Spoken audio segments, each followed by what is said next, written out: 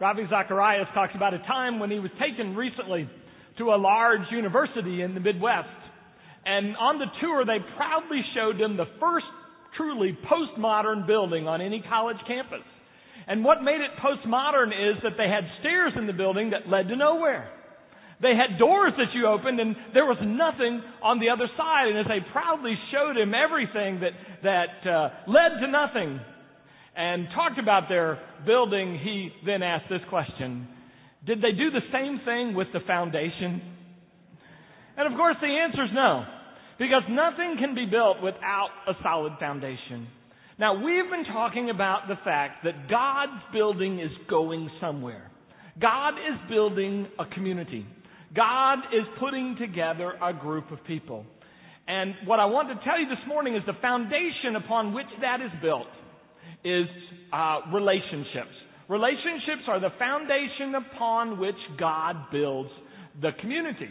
Now, let's review what we've learned the last few weeks. First of all, we've learned that God's own self exists in community. Father, Son, and Holy Spirit in this eternal dance of joy and love. We've learned also that when God created the first person, God looked down and said, it's not good.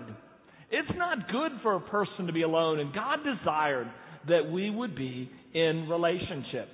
One of the things that I've learned as a pastor, I have the privilege of often being with people in their last days, hours, sometimes minutes. And never yet have I heard someone in the last minutes of their life say to a loved one, please go and get me the keys to one of my 3 cars. Please go and get me the program from the big game that we won 5 years ago. Please go and bring me the diploma off my wall. Bring me my day timer so I can see all that I've accomplished. No. But they will hold on to the bitter end until the sister finally makes it back into town. Till the youngest child finally arrives in the hospital room. They will wait for what is and ask for what is truly important. The foundation block of everything that God wants to do in life. They will wait for relationships. Now, this is what I want to do with you this morning. I want to look at the blueprint for the very first community in the New Testament that was formed of Christians. The scene is this. On Pentecost Day, Peter preaches a sermon. 3,000 people come and they want to join up. And they form the very first Christian community. Followers of the way, they are called. And what I want to show you is the foundation for this community is relationships. But in this blueprint, we see 4 particular relationships that God will use almost like pillars. And everything else that God builds will come upon these 4 relationships. And so we turn to the blueprint, which is found in Acts, the 2nd chapter. Here, beginning in verse 42, the pillars of the faith. They devoted themselves to the apostles' teaching and to fellowship, to the breaking of bread and prayer. All believers were together and had everything in common. They sold property and gave possessions to anyone who had need. And the Lord added to their number daily from those who were being saved. This is the word of the Lord. Thanks be to God. Let's take a look at those 4 pillars upon which God will build the community. The 4 relationships that are required. The first relationship we find in Acts 2 is this. We are told they have a relationship with the apostles' teaching. Let me translate that for you. They have a relationship with the Word of God. The apostles are gathering them together and teaching from the Hebrew Bible, the only Bible they have. Perhaps teaching them how Jesus is connected and fulfills what has been anticipated. But it starts with a knowledge of the Word of God. They gather together. It is interesting to me that the first foundation starts with the text, and everything else is built on that. And one of the things that I noticed in the paper yesterday, I don't know if you saw this, is that the majority of non-Christians in America don't believe that we churchgoers are very much like Jesus. Did you notice that? Did you see that in the paper? Now, I don't disagree with them, but I wonder where they got their information about Jesus, because as non-Christians, they're obviously not reading about Him. But my encouragement to you is we need to read about Him. David Flusser is a Jewish scholar, He believes that Jesus is a significant man. He does not believe he's the Messiah, but this is what he says. Any Christian who claims to follow Jesus and does not read the 4 Gospels every month is a liar. How can you claim to follow someone you know nothing about? How will you know this man unless you study the text about him? Now let me tell you what my goal is. My goal is for us just to be white liars, just little liars. And so this is what I'd like us to do. I would like you to start and read a gospel every month. You can start with Matthew, November. You could probably work Mark in the last 15 days of this month. Read a gospel every month, because one of the pillars upon which our community will be built is our knowledge of the Word of God. Those who study the background of Jesus' times understand this, that Orthodox Jewish children understood and memorized the first 5 books of the Bible while they were still kids. Most of them probably had it memorized by the time they were 10. And those who would go on, like Jesus, to be in a rabbinical school, by the time they were 15, they had the whole Hebrew Bible memorized. They were people of the text. What do we know about the Word of God? But it's not enough to know the text. We must also live and obey the text. And this is where it gets a little troublesome. I've been a Methodist pastor, as you might guess, for a number of years. And some years ago, one of the real criticisms that would come my way was this. Well, you know, you Methodists, you don't really teach the Bible. Or, you Methodists, you don't know much of the Bible, we would hear from other churches. And when my people would bring that to me, they would say, what do you think about that? And I'd say, well, this is my take. It's not that we don't know enough of the Bible. My problem with us is we don't obey the little bit of Bible that we do know. We're not even doing the little bit that we've been taught, the 10 Commandments, the Great Commandment, to even start there. It's not enough to know the text. We must begin to live and obey the Bible. Now, a number of men from our church, and about 200 men overall, are part of a Tuesday morning program called Men's Life. And I must tell you, wives, one of the things we're teaching your husbands is this concept from Gary Chapman, and that is that all of us have what might be called love languages. And that is the way that we understand that we are loved. And the problem basically is this, that often we give love in the way we like to receive love. But for our significant other, that may not be the way that they want to receive love. And so part of the key is learning to speak your significant other's love language fluently and carry it out. Well, let me put this in the Christian faith.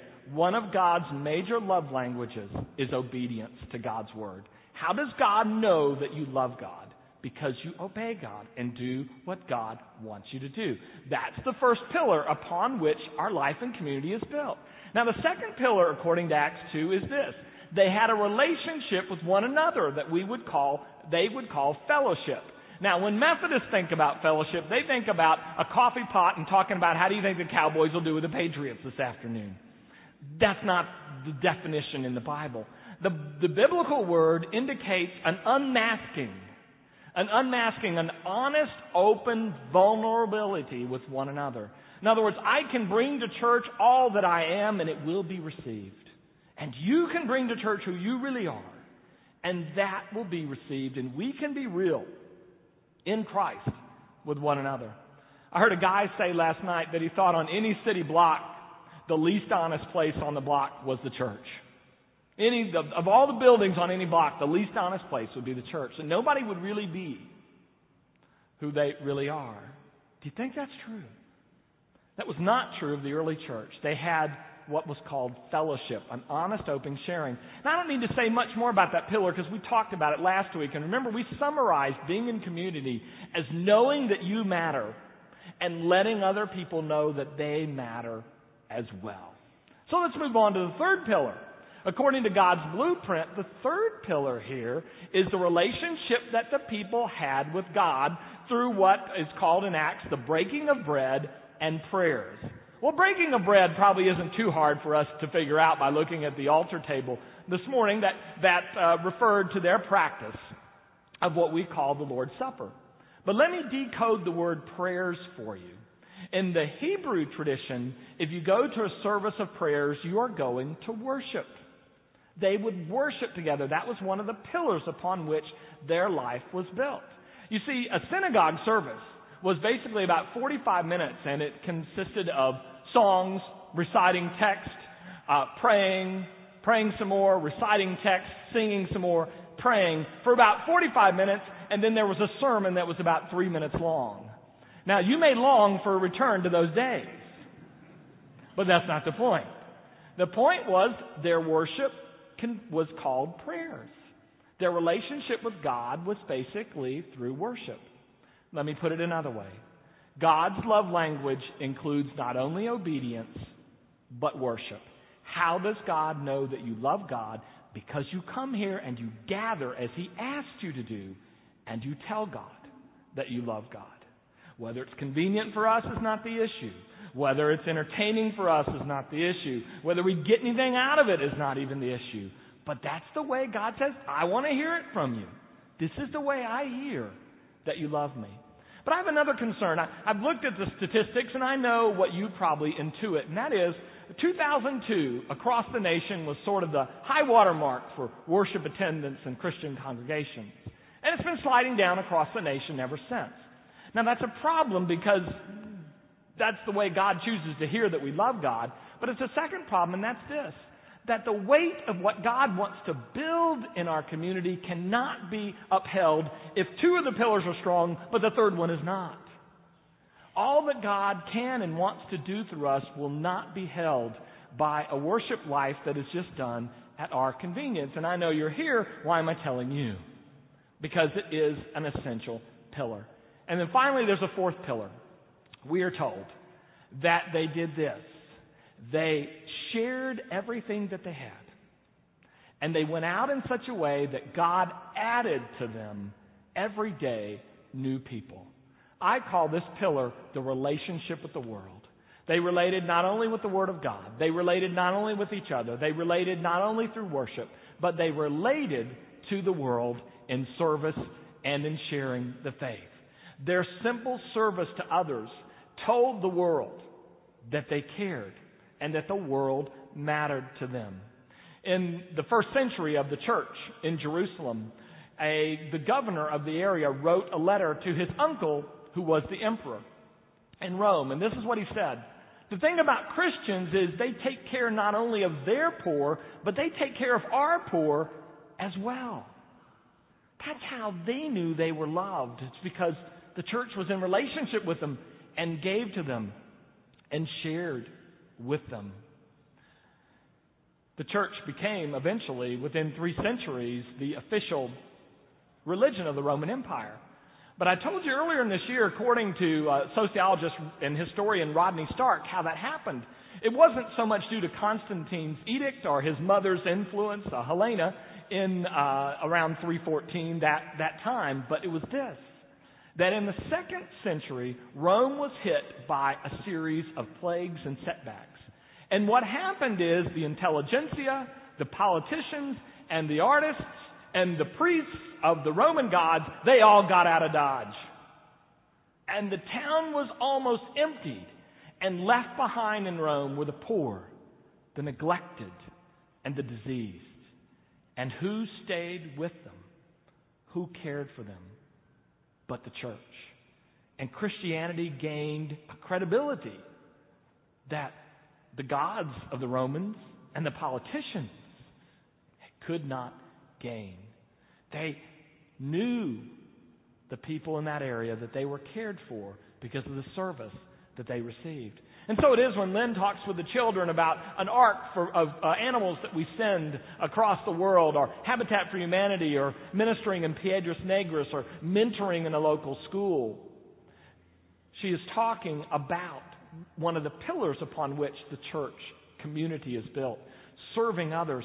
But it's not enough to serve them in deed, but we must share in word as well. Because how will they interpret what we're doing or why we're doing it unless we share with them? How will they ever come to know that Jesus loves them unless we not only show them, but explain it to them as well?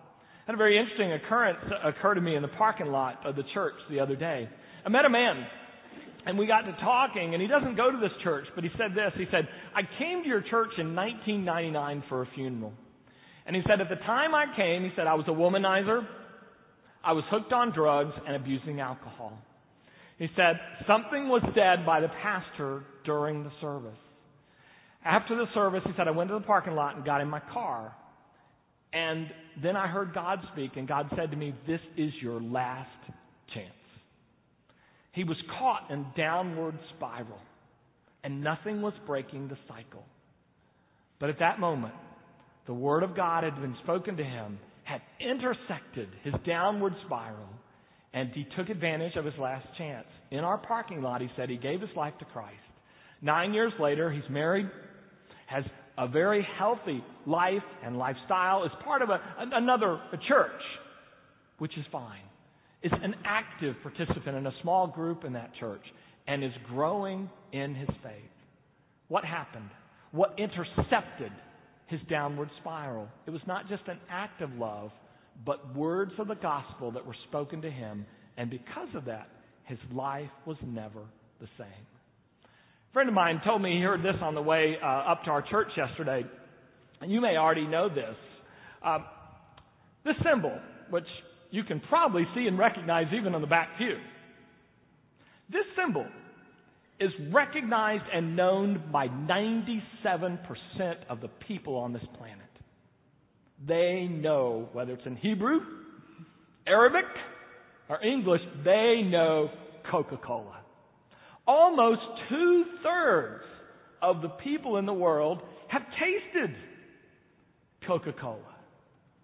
And the person on the radio went on to say then that almost 70% of the people in the world have not tasted the living water of Jesus Christ. He said this, he said, it's too bad that God didn't give the gospel to Coca-Cola instead of to the church.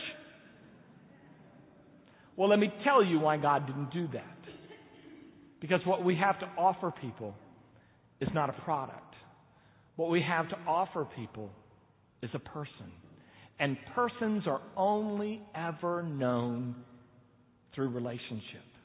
So as we continue as a community to live in relationship with the Word, and continue to live in relationship with one another, and with God through worship, and then with the world through both our service and our words, I believe that the appetites and the hearts of people around us will be wedded to the living water.